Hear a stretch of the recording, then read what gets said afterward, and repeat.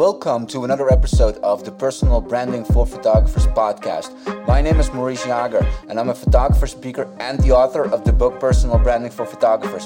This podcast is all about learning how to improve your personal brand as a photographer. Thank you for listening today and let's dive in.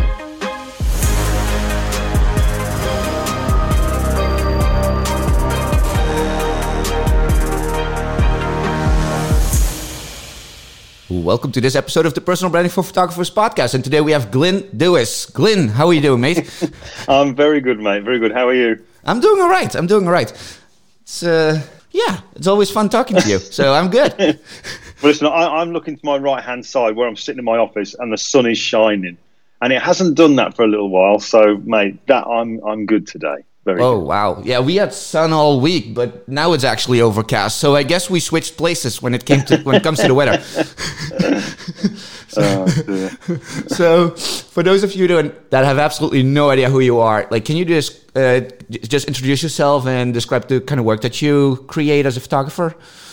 Yeah, I kind of go under the umbrella of photographer, educator, and author. But I kind of started out in the industry as a retoucher, working day-to-day in Photoshop, and then moved over into the photography side of things. And my speciality, if you want to call it that, is portraits. I don't do weddings or anything like that, but I'm a portrait guy. But I also create quite a lot of content for YouTube and educational videos showing how post-processing and the photography side of things is done. Oh, yes, and a few books as well. Got to mention the books. Yeah, you got to mention the books. I have a couple of them, actually, and I got the signed ones, so that's pretty cool. Oh, well, they'll be worth less now on eBay, they will. Yeah, some dude scribbled in my book. It's yeah, that's not going to help. So, I think you started with the retouching, and then you did the YouTube videos, and then you, developed your photography career through loads of projects, right?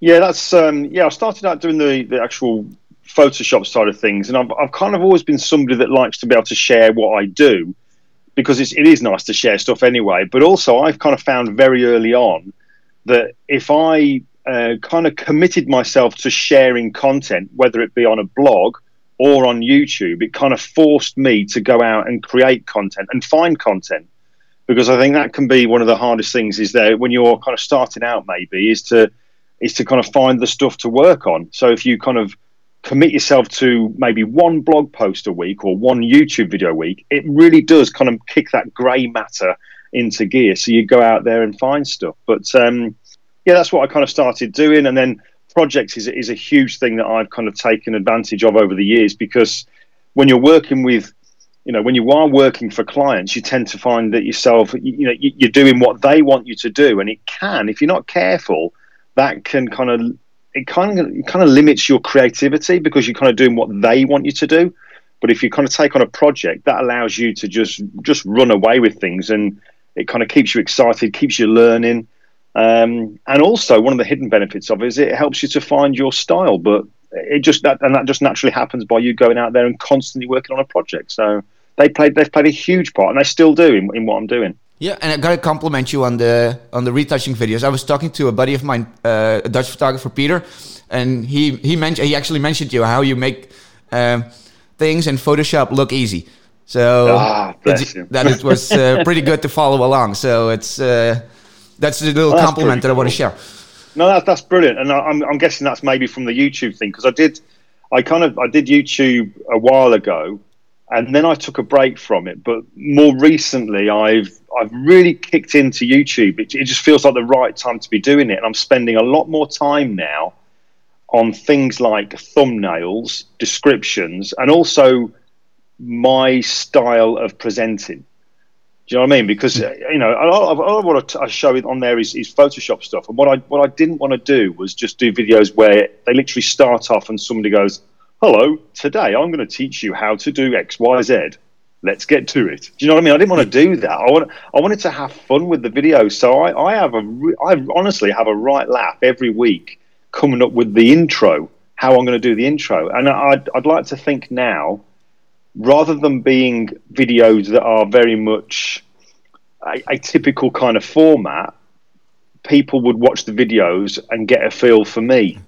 who I am. Do you know what I mean? Because it is hopefully a very relaxed way of presenting. Yeah, and you did a bunch of them live, right? Like every, what is it, like Friday, or like you did a live edit, or like a live, at least YouTube live, and that's right. I really enjoyed doing them, mate, because it's great putting the videos out and you get comments coming in and stuff like that. But every now and again to throw in a live one, especially over the last couple of years when we've not been able to, be amongst everybody, that it's kind of those live things that you can do on YouTube and other platforms has kind of brought people closer.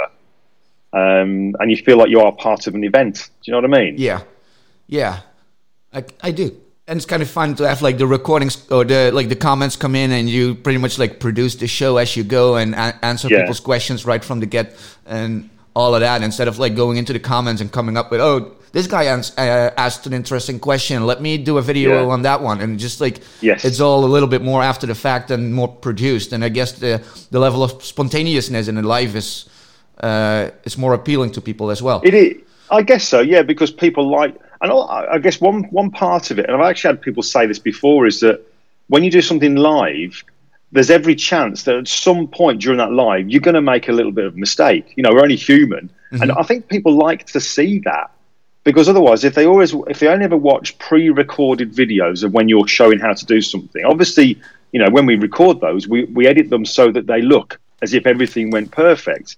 And although that's good on one side, on other sides, it can be a little bit, I don't know, sort of overwhelming for some people, because they think, well, I can't do that. Yeah. Whereas when they see it live, on a YouTube video, or when they see live, like you're going to be doing stuff at the professional imaging show, I've been on the stage, when they see you make the most mistakes, it makes it a bit more believable that they can do it. Yeah, it's not so polished. Yeah. And if you watch my stuff, you will see mistakes. That's guaranteed. Yeah. Well, on my stuff too.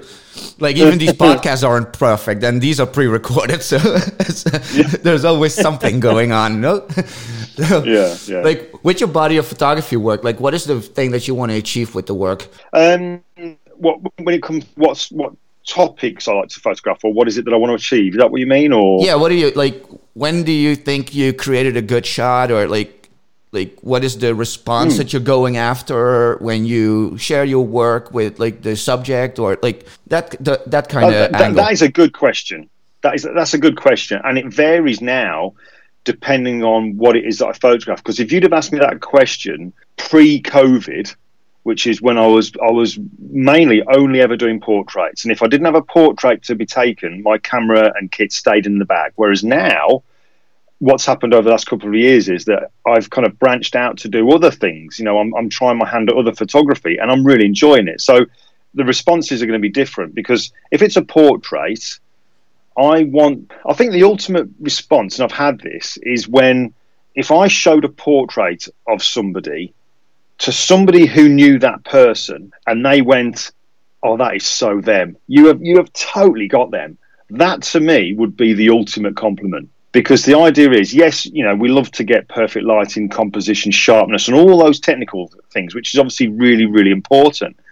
But I think all of those things are secondary to actually capturing, and it sounds cheesy, capturing the person.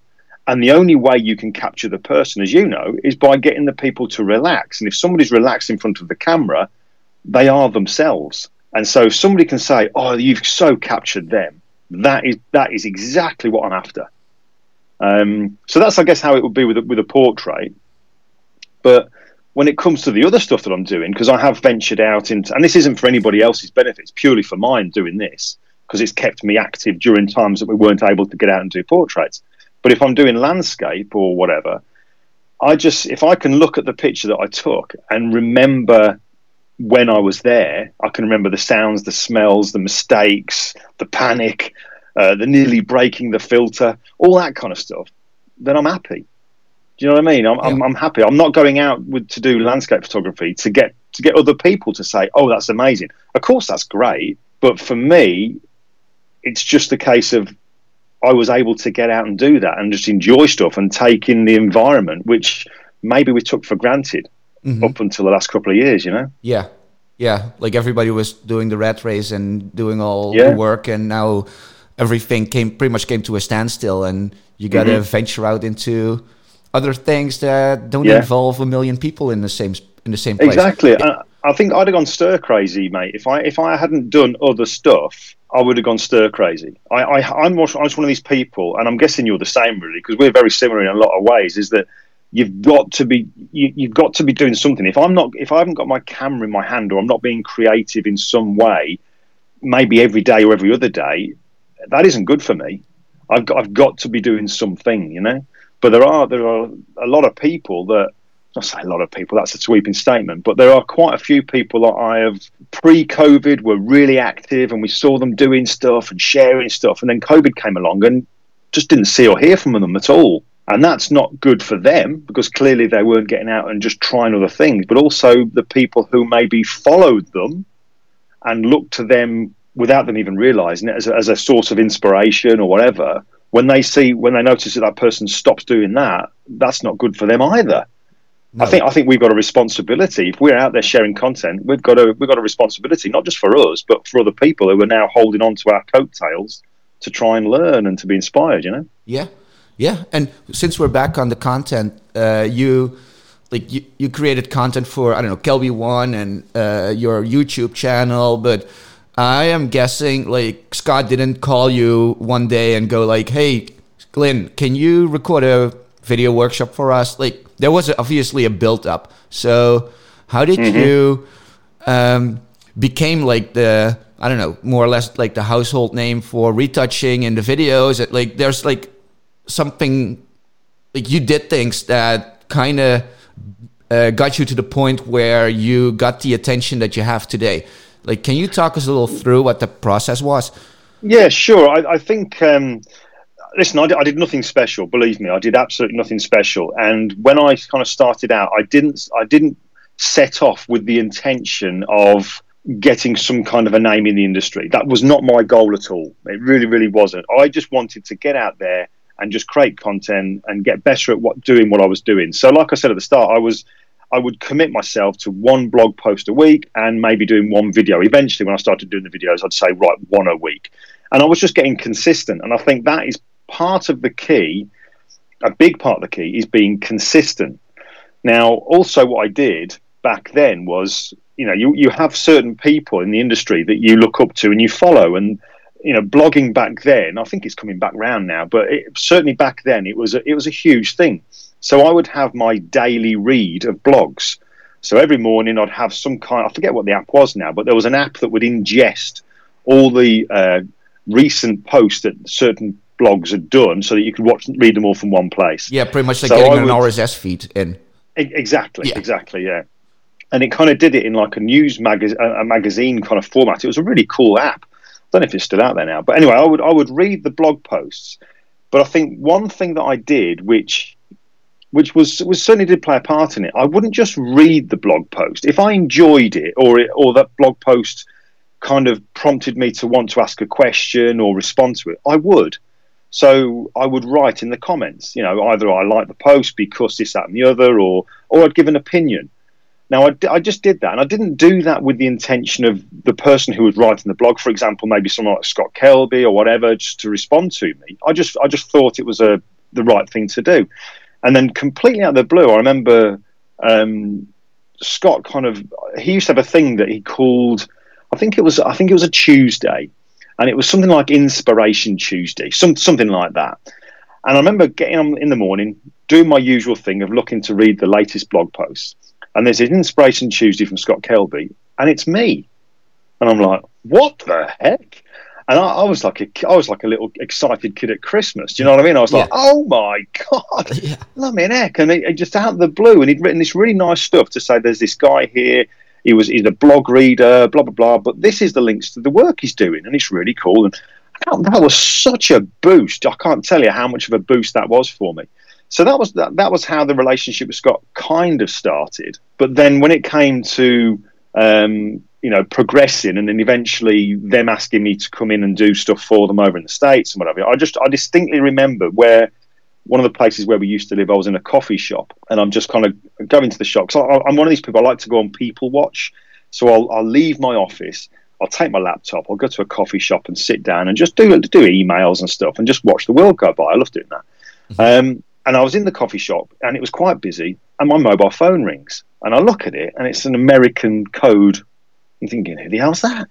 So I answer the phone. I go, hello? And he goes, hi, is that Glyn? Yeah. Hi, Glyn, it's Scott Kelby. And I'm like, hello. And then he just says, listen, are you going to go to Photoshop World in America this year? I said, oh, yeah, I plan to go. Yeah. He said, oh, great. He said, would you do me a favour? And I said, yeah, of course I will. Yeah. He said, would you teach for us? And I honestly, mate, as true as I'm sitting here now, I went, hold on a second. And I put the phone against my chest. Uh-huh. And I outwardly went, you'll have to bleep this out, but I went, F-B-N hell. Like, oh, my God.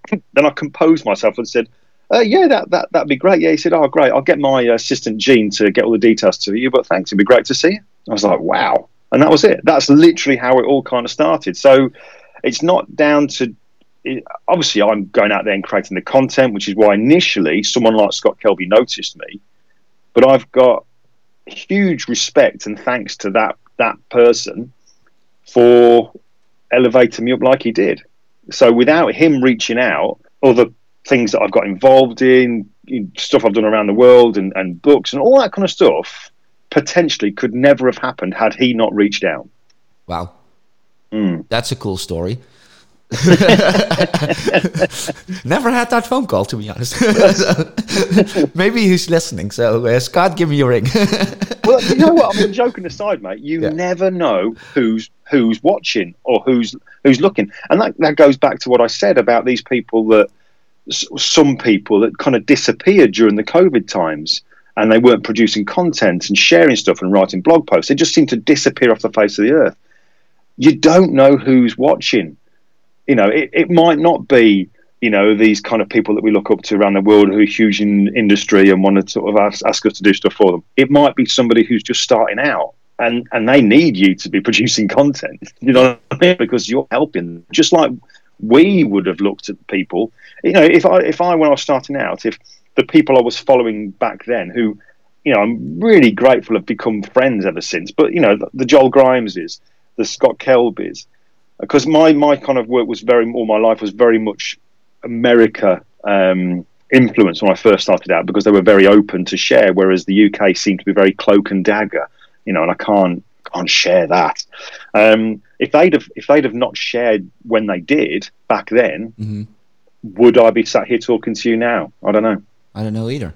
And I kind of understand the cloak and dagger thing, because I've noticed that in the past as well. Like all the photographer, and you have all these forums and stuff, and everybody was, bitching at other people's work and just commenting all negatively. And then you had this whole thing, like everybody with an iPhone is a photographer these days, like all of that stuff. And it's like, I think that kind of shifted into, let me share what I'm doing. And I don't mind if somebody else kind of, I don't know, steals my routine or like pick something up from me. I think that kind of changed over the years, and I think that's a positive trend, to be honest. Like, I don't mind talking about my work or how I built my business or any of that. Like, just I've been doing it. If you're asking me for advice, I've been doing it longer probably than you have. So why should I be insecure and be afraid that somebody's going to take over? Like, I don't see that. Exactly. Kind of. Yeah. So, if anything, when somebody's, you know, by you sharing stuff, it actually kind of makes it, unknowingly, it makes you want to improve anyway, because as you're sharing stuff, you want to be able to share more stuff. So you want to learn more and get better to be able to share more. It's kind of a weird thing. And also, I've always had the opinion that when you do get the people that, you know, we all see it and we'll all experience it, is when you do get you'll get the people who might make the nice comments, and then they get the people who kind of make comments that are a little bit, whoa, that's a little bit extreme. And it can get to you. I'm 100% convinced that the people who are writing that kind of stuff, they feel threatened anyway. That's why they do it. They feel threatened by what you're doing and the potential, the success that you're now starting to have. Yeah. Because, I mean, I went through a phase. You can't help it affecting you when somebody writes a really bad comment. You know, we're only human. But I know now, I mean, YouTube, I love YouTube, but it is the worst place maybe second to Twitter. Actually, it's probably one of the worst places you can get for some real troll comments. And I can honestly say, hand on heart, every time I've had quite a hard comment, I will click on that person's profile and look at it. They've either got no content or it's questionable. Yeah. Do you know what I mean? Yeah. It's kind of like, okay, now I feel good because I know where you're coming from. You clearly feel threatened. You clearly feel threatened. There's a guy, I don't know if you know him, maybe not because he's a landscape guy, but he's a UK-based photographer, landscape photographer, fantastic photographer, completely, such a humble, great guy. And he's got a huge YouTube channel, a guy called Thomas Heaton. And I remember Thomas sort of saying that when he started his YouTube, he was getting loads and loads, nothing but positive comments. When he then hit a certain level on YouTube, then all of a sudden negative comments started to come in. Not all the time, but then the occasional one started to appear. And he said it was really interesting that until he reached a certain point of what you would call success on YouTube, that never happened. After that, then it started to happen. He said, yeah, I think I know why that is. Yeah. Yeah, and I think also like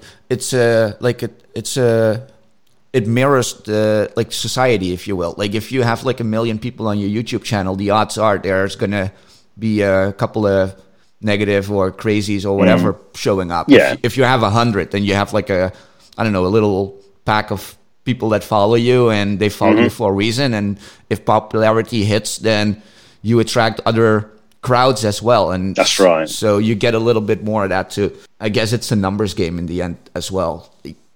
So yeah, definitely. So like with Scott, you back in the Photoshop world was probably like when you were doing all the Photoshop and the retouching and I don't know, photographing thingies to put on pictures and stuff. Yeah, and then like recently, or like I think like pre-COVID, you did the 1940-45 project. Yeah, so that's right. Can you talk us a little bit through that process of photography? Because you had a particular style with the shots, and you were shooting all these like old veterans, and which was pretty cool, and you got a lot of attention with that project. Yeah, again, that kind of just took off. But yeah, I was doing all the Photoshop stuff, as you mentioned. You know, that's kind of what I was known for. But when my first book was published, I kind of drew a line in the sand then that I didn't want to just be the Photoshop guy. I didn't want to be. I wanted to kind of have longevity in this industry. So that meant picking up a camera and 945 Veterans Project. Again, project. Do you know what I mean? It's my life in this whole industry has been dominated by projects. It's been so important. But the Veterans Project started in, early 2019, I guess. Yeah, early 2019. And that was just a project that I came up that married together things that I love. I've always had a fascination in the history of the events around World War II. I love Photoshop, love photography. It was just a marriage in heaven, putting all those three things together. And the idea was to photograph World War II veterans to be able to give them a timeless classic portrait as a way of saying thank you, as we do every year on Remembrance Day and whatever. But this was my way of doing it as a photographer. And again, it wasn't done with the intention of getting in the spotlight or anything. But because I committed myself to doing it, and I also, what I said I would do, I actually did. And what I mean by that is I would give the veterans a classic portrait. You know, I'd go and do it, be respectful, spend time with them, but then go back and deliver to them a portrait printed on fine art paper in a mount, so it felt really special. So, you know, if you do something good for a veteran's families know other veterans' families, and it just grew and grew and grew and grew. And started to get a lot of attention from a lot of the big charities. And then I think out of the blue, there's a lady involved in the glider pilots regiment society. You know, the guys that landed in those engineless aircrafts, and she was kind of had a connection at BBC. They were looking for some pictures, and so they said, could they have come up with some of the pictures I'd taken of some glider pilots? And that was it. So that kind of took off from there. That started then to put something on the news, and one of my pictures was on the news. And then eventually we had the first exhibition, because I always said, we'll have an exhibition. It'll be your day, the Veterans Day. It's not my day. It'll be a real special day. We'll treat you really good. And that happened. And then before I knew it, the BBC wanted to be there. The local newspapers wanted to be there. And it just kind of grew and grew and grew. So it's still going now. Obviously, for the last couple of years, we've had to put a hold on it because it hasn't been safe. We've not been able to take pictures. But I am now slowly getting back into it, taking veterans pictures.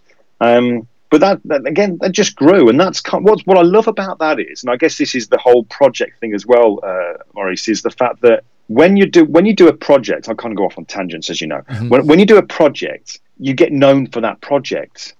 So, and that's really important, I think, as a photographer or as a creative in general, because ordinarily, before I was doing projects and the projects became known, people would say to me, "What do you do?" I say, "I'm a photographer." "Oh, what kind of pictures do you take?"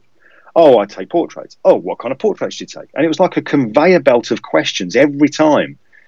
Whereas what I find now is, because it has spread quite well, I don't get that. You don't get it as often, rather. You get known as, "Oh, you're the guy doing the Veterans Project." And because they know the project that you're doing, they kind of know the quality of what you do. And then that can lead on to other work. Because you've almost got this kind of track record of creating something that is recognizable and quality, and it's got known. That's almost like that almost qualifies you to get more work. Do you know what I mean? Projects are so important. It's not just a case of doing a project because it keeps you busy, keeps you learning and what have you, which is massively important, but it also develops your style. And when a project gets bigger and bigger, that's what you get known for. So you're automatically getting known for quality, a style, consistency, all those things which potential clients want to know that if they hire you, they're going to get. Your project does all the talking for you. Yeah. So through your projects, since this is the personal branding podcast, like the projects are the brand that you built is actually based off the projects that you did without actually leveraging the projects to build your brand, I guess. Absolutely. It just came natural as a side effect. Absolutely. Yeah. So I've not had to think about, I've never given a thought of how can I push myself out there? What logo do I need? What this, what that, whatever. I've just gone out there and done the project, and the project's done the work for me. Okay. That's cool. That's one way to approach it. Like a lot of people think about all these different things. Like, okay, what kind of font, what kind of logo, what kind of, what's my story, my background, I don't know, all of that. And you just create a volume of work in a project base and call it a day, pretty much. I find all that stress. I did it at the start because I remember, thinking about logos and what colour's good for me and blah, blah, blah. I found that was a headache. It really was a headache. And I've got to play to my strengths. I am not a designer. There are people who are just naturally that way. And my mate Dave, I can give Dave an idea and he'll just come up with so many different logos or colour schemes or whatever for that. You think, how the hell did you come up with that? I can't do that. So the times that I could be sitting here now, racking my brains trying to think of a logo or whatever, I could be doing some other stuff that I'm good at. I would rather give the creative stuff that I'm not good at to somebody else who is good at it, because I can use my time better. Yeah, and you put him on a cover of 1 million photography magazines. Well, yeah, and he wasn't complaining. No, right? That is still a cool shot. That's been a minute since that shot was taken. I think that was for your first book, right? Yeah, 10 years since that editor picture. We are talking about revisiting it and doing like a 10-year anniversary picture, and how would, rather than a cigar, would he be having a vape or something like that? Do you know what I mean? There's all kinds of things that we're thinking of for doing a remake. Yeah. That would actually be cool. And let's see if you can get it on all the same magazines. Because it's been on a bunch, right? It did do, yeah. It was, it did. I remember we were coming back from Germany. I think we'd been at Photokina doing something.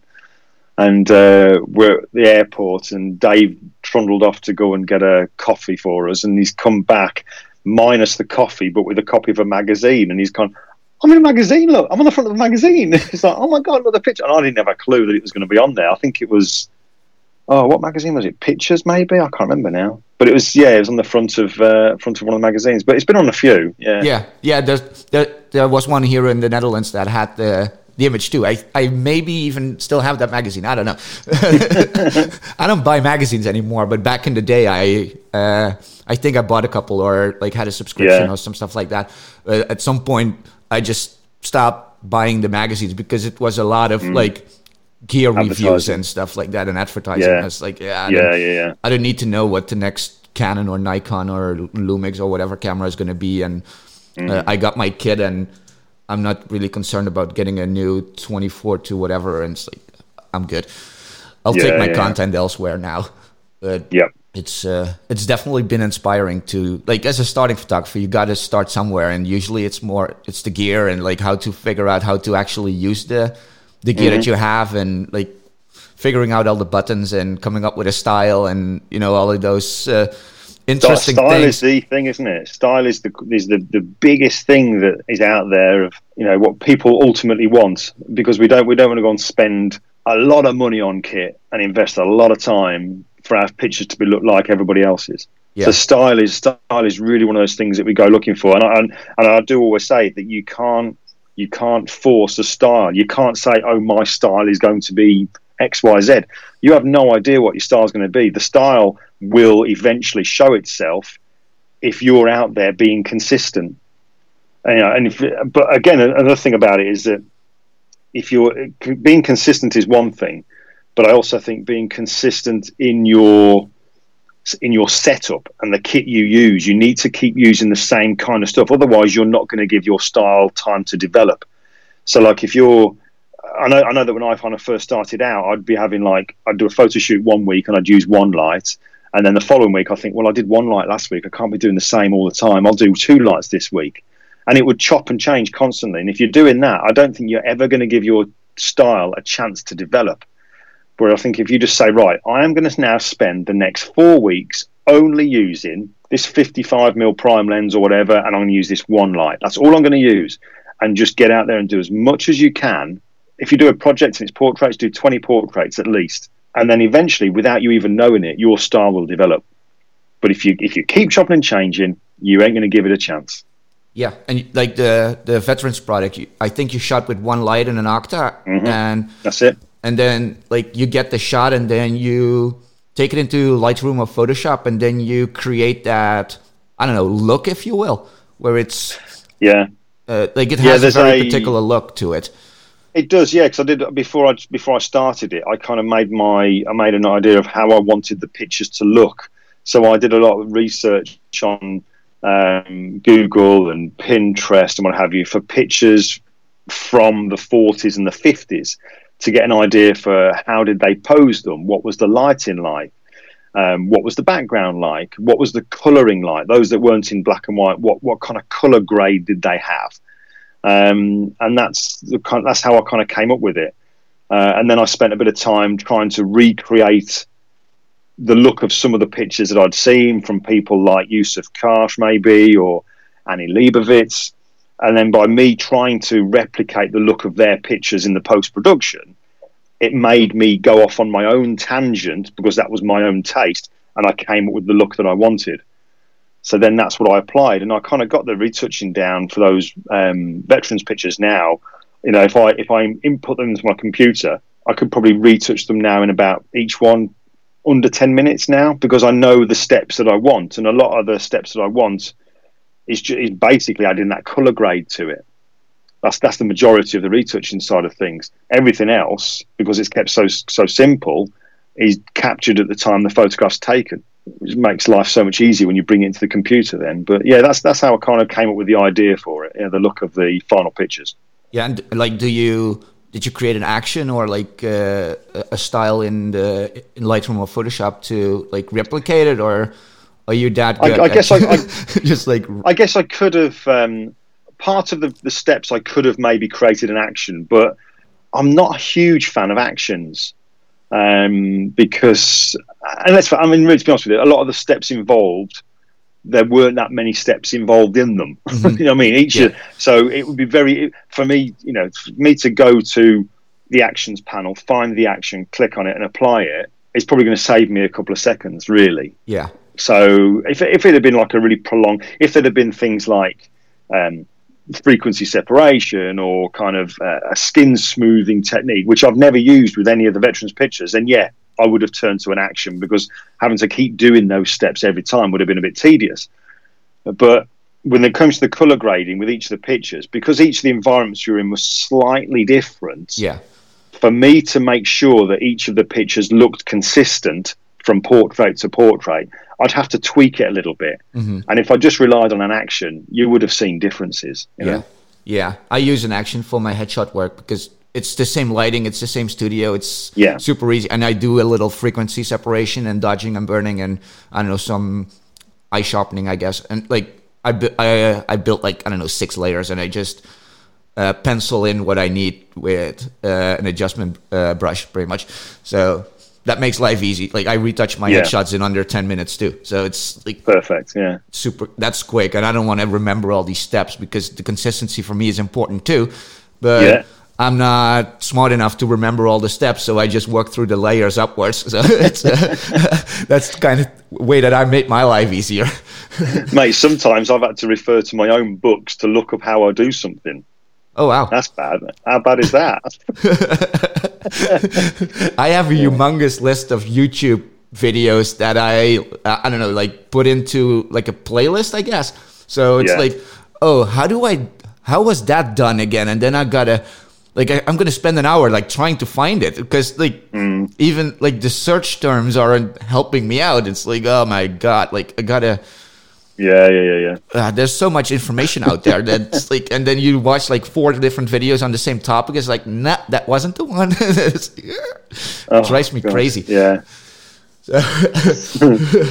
So, when you started out, like you, and where you are today, like obviously there were a bunch of lessons that you had to learn. Not just technical and all and business, but like what would be the most valuable besides creating the content?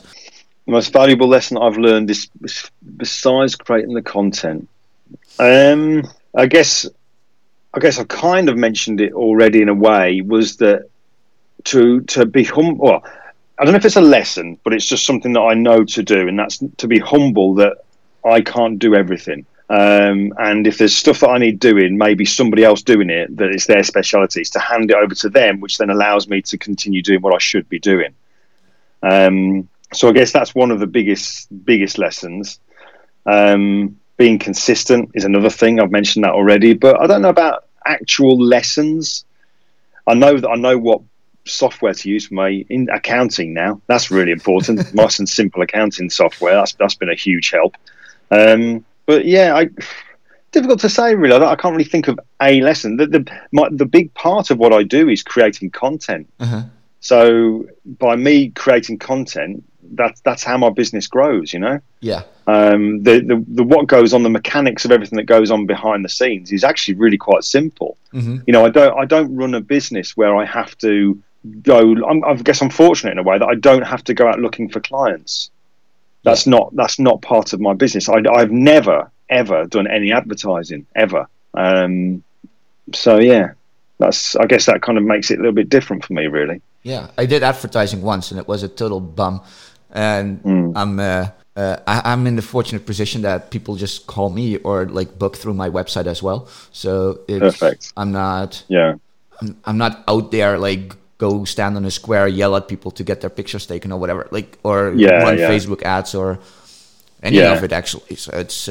I did I guess one of the big changes I made in the last, if I say within the last 2 years, I would say big changes that have felt as though they've freed me up, and so that I can get out and do more of what I should be doing, and that's the website. Whereas before I would have a website that was WordPress based and it had a theme and I would update it and do this, that and the other. I know that I am not somebody who understands what goes on in a computer behind the scenes. Give me the software, I'll run with it. But all the other stuff that goes on into making the computer work, forget it. And I found that I had always having issues with WordPress. So I thought I just bit the bullet and I went for Squarespace. And this isn't an advert for Squarespace, but for me, it is incredibly fit for purpose. It does exactly what I want a website to do. All the stress and worry of anything going wrong, I don't have anymore. They do it all. It's just fantastic. And it was so easy for me to set up. And I love how the website works. It looks great on a computer, on a tablet, on a phone. So that was one of the things. Another thing that I changed, which again has made life better for me when it comes to business, but also it's made the experience for the end user, the people who purchase my courses, it's made things so much better for them. The experience of having the course and the experience of actually going through it all, it's so much better. So what I used to do was I had a store on my site. I'd record courses, upload the courses, and people would purchase them and download them. They'd have the videos, and away you go. There were always challenges with that. Sometimes when people purchased a course, maybe the link wouldn't come to them immediately. People wanted it, once they press that buy now button, they want it in their inbox now. And if it was slightly delayed, sometimes that would cause a few problems. So I stopped that completely, and I went to a new platform, which is Teachable, called Teachable. And I absolutely love it. It is just brilliant. The way you can set up a course, it's all laid out great. It's just a great experience. You can put... you can update it really easily. When people watch a video, they can download it or stream it.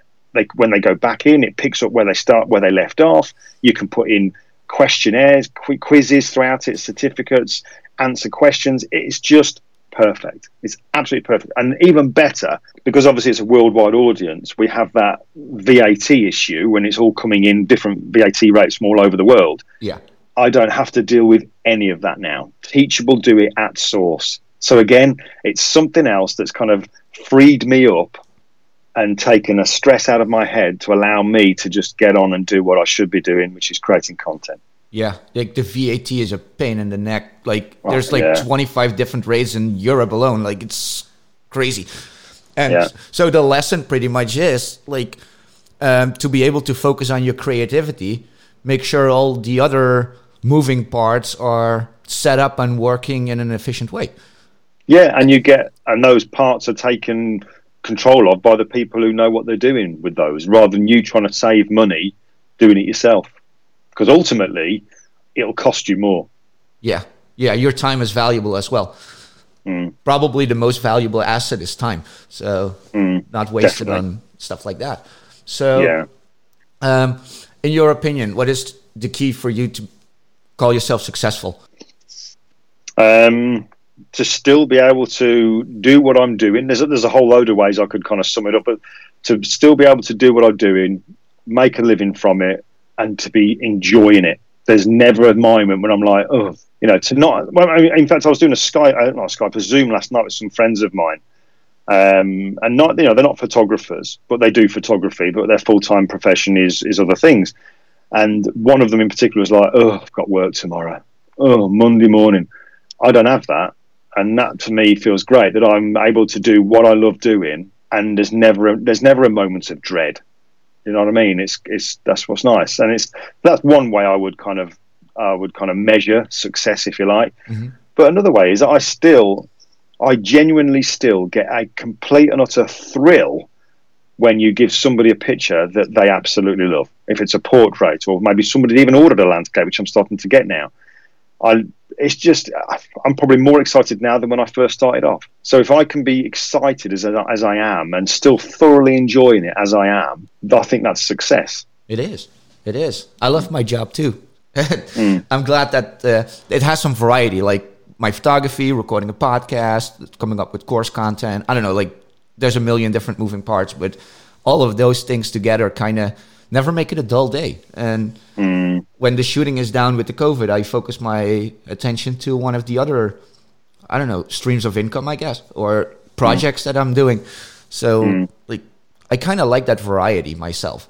Just like, and it's interesting what you say there. Again, I go off on tangents, Maurice. Mm-hmm.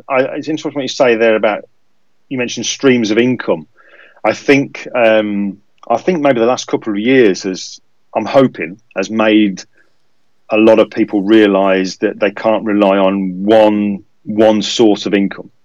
You know what I mean? There's, the age that we're in now, with all being very much computer based and internet and all that kind of stuff. There are so many things that we can do now that can help us to generate a residual income.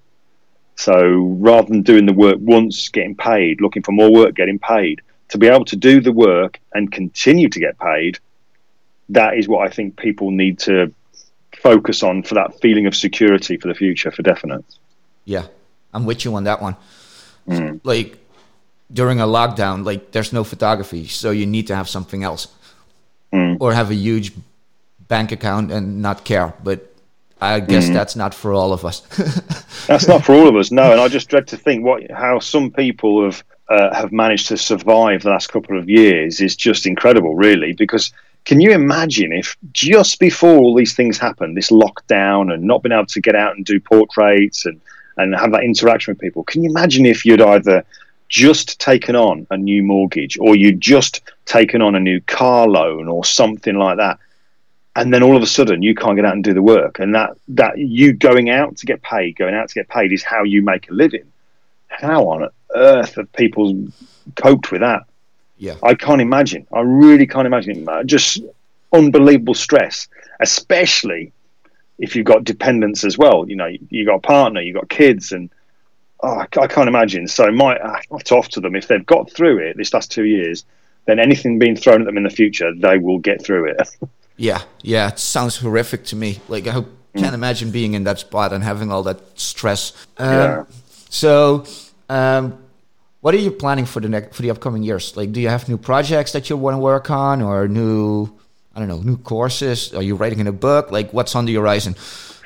There's a few things going on this year, actually. There's courses, yes. I've been putting a lot of work over the last probably a year now, working on a printing course. So I love printing. Actually, that is where, as my friend Katrina Eisman says, the truth is revealed when the ink hits the paper. And I just love printing. So I've been working on a printing course. It's not just for people who want to print themselves at home on their own printer, but also how can people ensure they get the best print when they send it off to a lab? What does the lab need? What common problems do the labs have?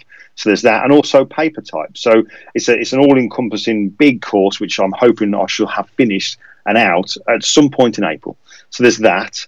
I'm dedicating, my goal this year was to dedicate my time to YouTube. So I'm going to put a lot more effort into YouTube, as I have been over the last few months, to see what growth can I experience on YouTube this year. If I really do kind of drum down and just really work out how I want my videos to be. And the growth so far this year I'm really happy with it. So my original goal that I wanted for December has already been surpassed. So I'm having to make a new goal for the end of the year. So that's great. And then there is a book going to be coming out. It was originally thought of going to be one that was an official published with a publisher, but now it's going to be one that I'm actually going to self-publish. And it's actually to do with the Veterans Project, because I do find I get asked a lot if there are, is there going to be a book for this? Can we buy it? Whatever. So I'm making a book up. In fact, I've got a meeting to speak with Dave online about this, Dave Clayton, because he's going to be designing the cover and the layout.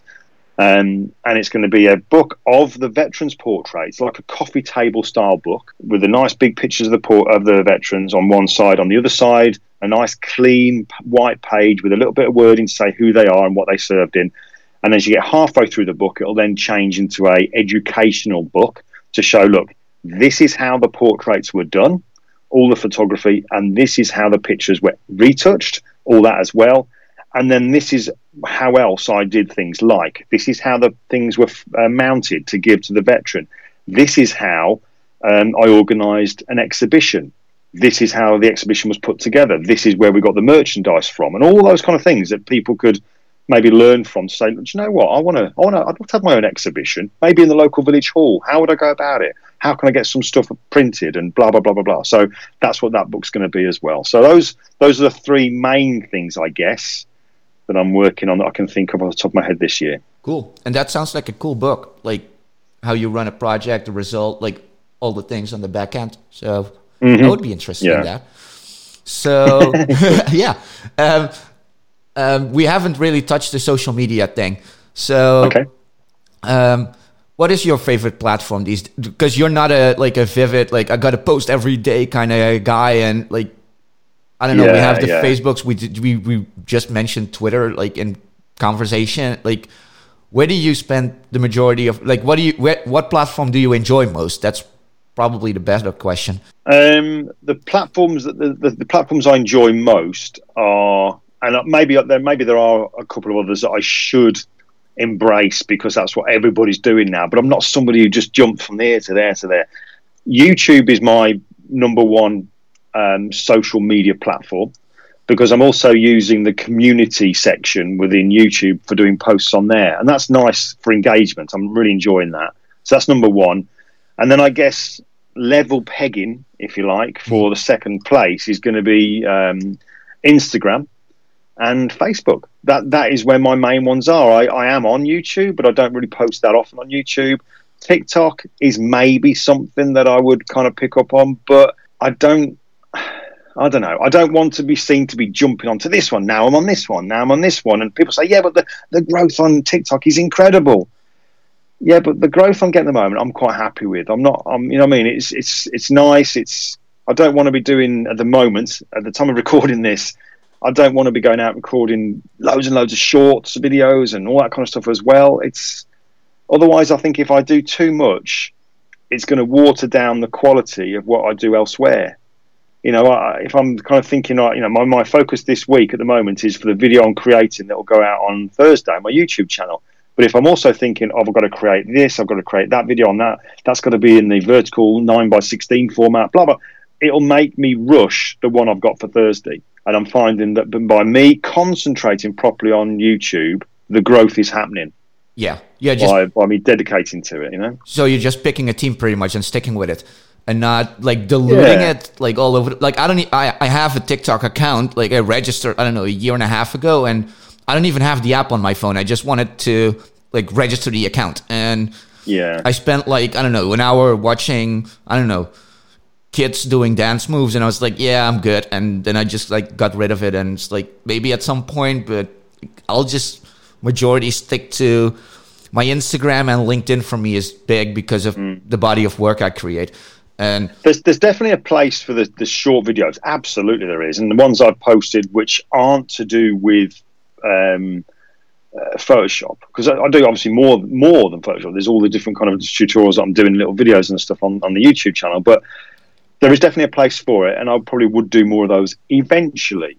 But at the moment, I'm seeing some people I know that are doing short videos in the 9:16 format showing Photoshop tutorials. It's what?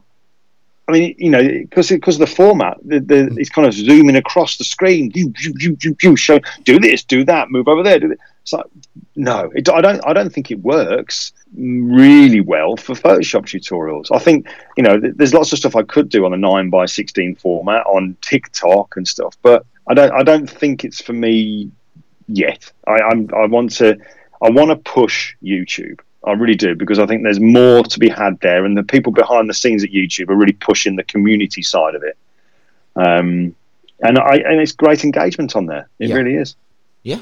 So your videos come out once a week, or what? Yeah, I go for every Thursday 3:00 is when the new video gets released. Okay. And that's also when you post on social, or do you post more often, or? I do. I will post. You'll always see me posting once a day. There might be the occasion when I don't post, but I'm very much one of these people that kind of if you've got nothing to say, don't bother saying it. It's all right. You don't have to. Do you know what I mean? You don't have to post if there's nothing to post. Don't worry about it. Whereas I knew before there was a guy that I used to do quite a bit of work with that would say that he sets a thing of doing, he must do 9 posts on social media a day. Wow. How can you say that? Do you know what I mean? You don't. I honestly don't think you don't need to do that. No. If you got nothing to say, don't just say something for the sake of it. And you can tell that because you'll see sometimes people posting maybe on Facebook, and they'll put, "Hey everybody, what you doing today?" It's really? Do you know what I mean? And they've probably done that because they thought, "Oh, I haven't posted today. I need to post something." Or they'll say, "Your favorite color? What is it? Go." It's no, that's desperate to just do a post. Yeah. Do you know what I mean? Just don't bother doing it. You don't need to do that. No. Social media should be sociable, not tedious. No, that's right. And like I do post daily, I think. But I have a scheduler, so I just sit my ass down every, I don't know, couple of weeks and spend like 4 hours and write stuff about the pictures I took, and then then that's perfect. Yeah. Because I don't want to think about it all the time every day. Like social media does not run my life, so I'll just like take a half day or whatever and just like go hammer through it and call it a day for a month, and just and then maybe see the comments come in and respond, or like, I don't know, reach out to a couple of people that sent me a message. But that's about the gist of it. I don't want to be that individual that goes like the person that you just mentioned, like, oh shit, I haven't posted today, and like let's do a inspirational Tuesday nonsense quote about how that's the wrong Lama approach to it, isn't it? Like, that's the wrong approach. It really is. It's just, if you're not enjoying it, then don't do it. Yeah.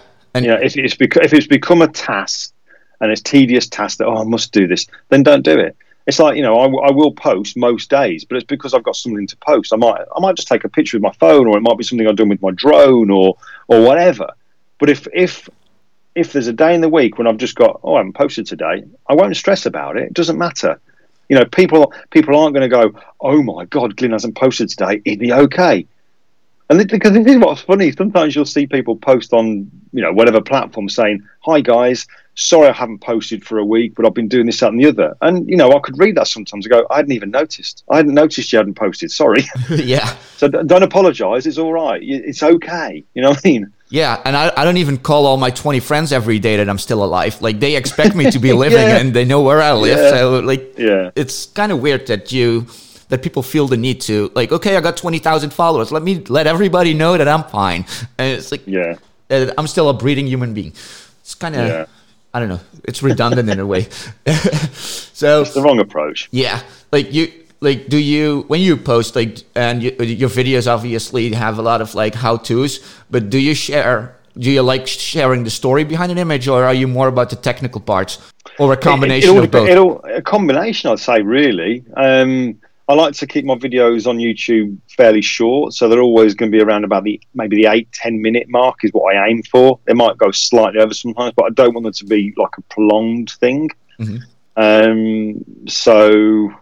And I kind of just, I don't want to say, right, I only do videos on how to, and that's because that's not the case. It's sometimes I'll just throw other stuff out there because it's my channel. You know what I mean? I'm not going to be thinking, oh no, people won't like that. Well, some will, some won't. You can't please everybody, but it's my channel. Just like Peter McKinnon says, look, I'm going to do some stuff. I remember last year, at the end of the year, he said, right, this year you're going to see some different stuff from me. Some of it's going to be a bit odd, but it doesn't matter. It's my channel. I'll post it. Doesn't matter, Yeah. And that's kind of the approach that I've got with it as well. But you obviously know the stuff that would be popular, so you can kind of temper how much of that you'll share. But to be able to share whatever you want on your own channel, that's fine. Yeah, like Peter McKinnon did a lot of like Premiere Pro tutorial things, and then at some point he did like, I don't know, 5 minutes of B-roll of him making coffee, and it's like exactly one has nothing to do with the other, but still the majority of people liked it. So yeah, that's right. Some will like it, some won't. That's the way life is. Cool. So on that bombshell, what is the best way for people to find you online? Like your website, you got a newsletter, you mentioned to YouTube a bunch of times. So yeah, I kept things really simple. Again, not wasting too much headspace trying to come up with a clever name. Mm-hmm. You'll find me everywhere just under my name, Glyn Dewis, GLYN DEWIS, and that's on YouTube, Facebook, Instagram, you name it. That's where you'll find it. Cool. Thank you so much for this conversation, Glyn. Not at all, mate. It's been great. And that's it for today. But before we part ways, let me invite you to my personal branding for photographers community on Facebook. The group has already around 700 photographers who want to learn everything about improving their personal brand. Make sure to add yourself by going to mauricejager.com/Facebook or subscribe to my podcast on your preferred platform. Thank you for listening, and I'll see you on Facebook, or you'll hear from me in the next episode. Enjoy your day. Talk soon. Bye.